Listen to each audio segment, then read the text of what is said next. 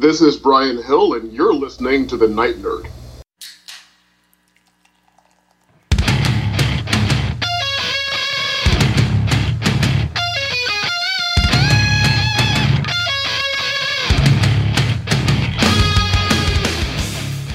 Welcome to the Night Nerd Podcast. I'm your host, Lance.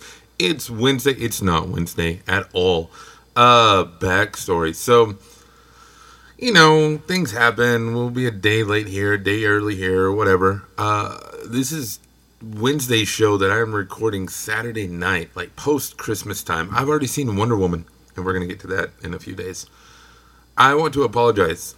We had some electrical issues in the studio. Like, we're talking, I found mice in the walls eating wiring, and I had to redo stuff, rewire stuff, rehook up stuff, get some battery backups, all this thing on top of Christmas and everything, and I'm sorry. So to make up for it, he said with a high-pitched voice, we're going to be dropping Wednesday, Thursday, Friday shows pretty quick. We're going to drop all three of them over the weekend, hopefully, if I got all the problems fixed. I'm not an electrician, so who knows? You may see a Facebook thing that, oops, the studio burned down. And that was the end of the Night Nerd. But hopefully that's not true. Hopefully I kind of know what I'm doing and got it all fixed. And we've been doing some test runs all day and should be good. Joys of living in the country. But anyway, it's Wednesday. And we're going to talk some comic books. All week we're celebrating the birthday of one Samuel L. Jackson. He's awesome. He's amazing. And we don't need a reason to celebrate him, but we are. Today, I want to talk about probably his most iconic role. We talked about his Quentin Tarantino roles the other day, but today let's talk about Nick Fury. Nicholas Joseph Fury. Now, this is very much a cart and horse type situation. Or chicken and egg, depending, what school of thought you go to. Because back when the Ultimate Marvel Universe debuted back in 2000, 2001, they brought in Nick Fury. Before that, Nick Fury had been around since the dawn of time. Like Captain America days, and he was this white dude with an eye patch. To give you perspective, there was a made-for-TV Nick Fury movie in the 90s, and he was played by David Hasselhoff. And it was, straight up, he was perfect for the role at the time. So that tells you something. But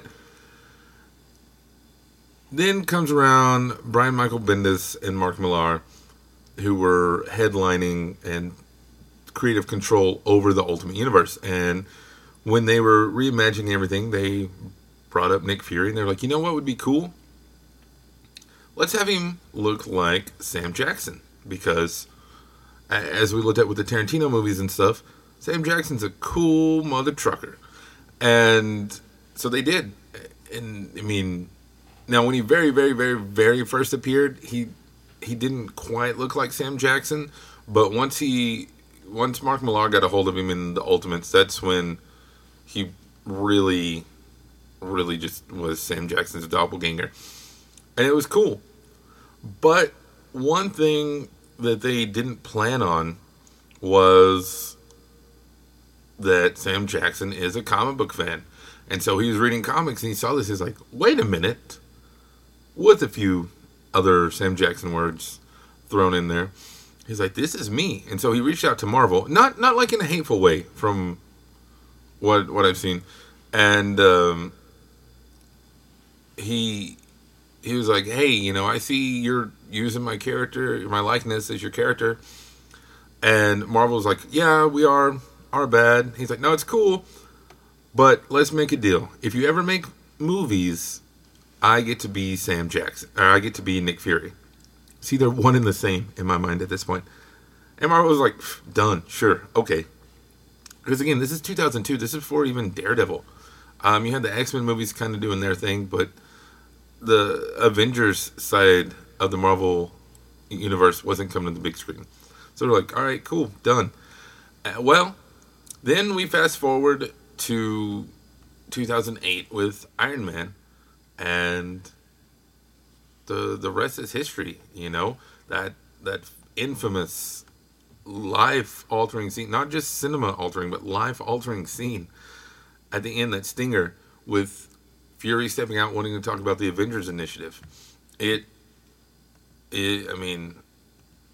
made him one of the highest grossing actors of all time, ever.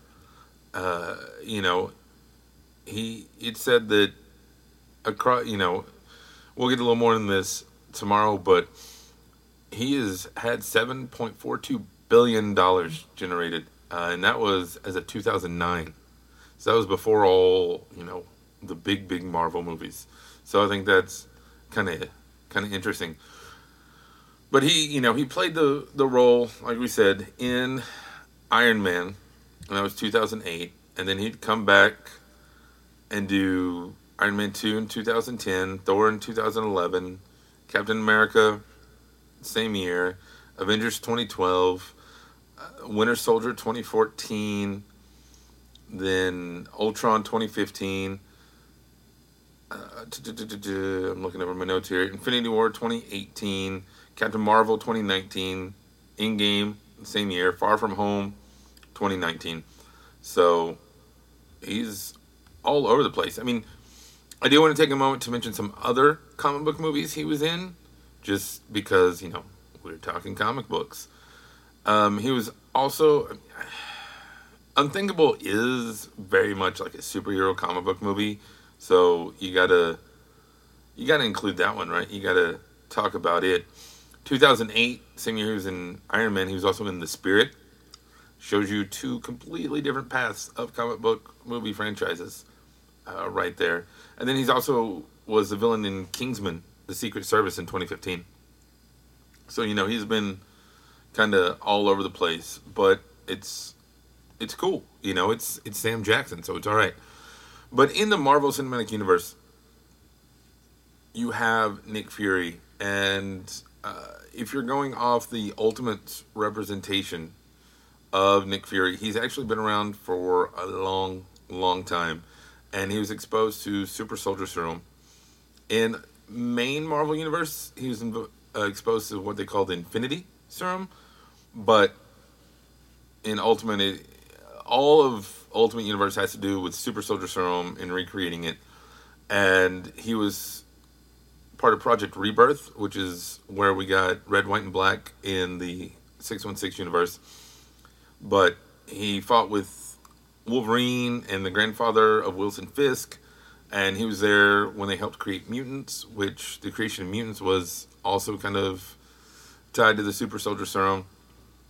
And he's always had like the special bond with Wolverine, and he's been, everyone praises, let me say this, everyone praises RDJ for his performance as Iron Man in the Marvel movies. And he does great. I'm not knocking him. But I think Sam Jackson's Nick Fury is even more comics accurate. Part of that is he was created and designed with Sam Jackson in mind. So, they're hand in hand there. And it's beautiful. It's genius. I can't wait to see what he shows. Hopefully, maybe he'll show up in Black Widow because he has such a history with that character. I don't see him showing up in Shang-Chi.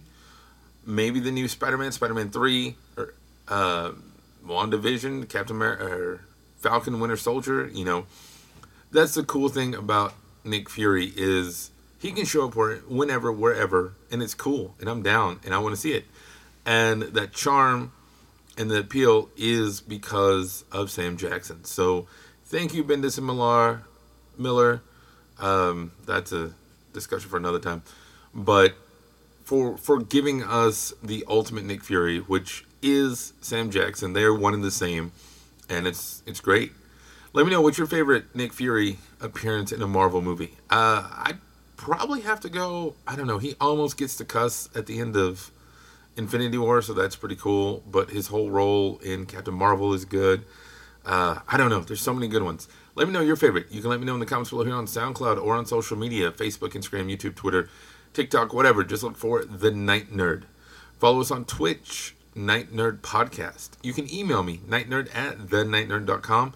And make sure to please check out our Patreon. Lots of great shows about comics, TV, movies, everything. Patreon.com/thenightnerd. But otherwise, that's going to do it for us today. Again, my name is Lance. Thank you all so much for listening, and we will see you next time. But you can't hide. Nobody gets out alive.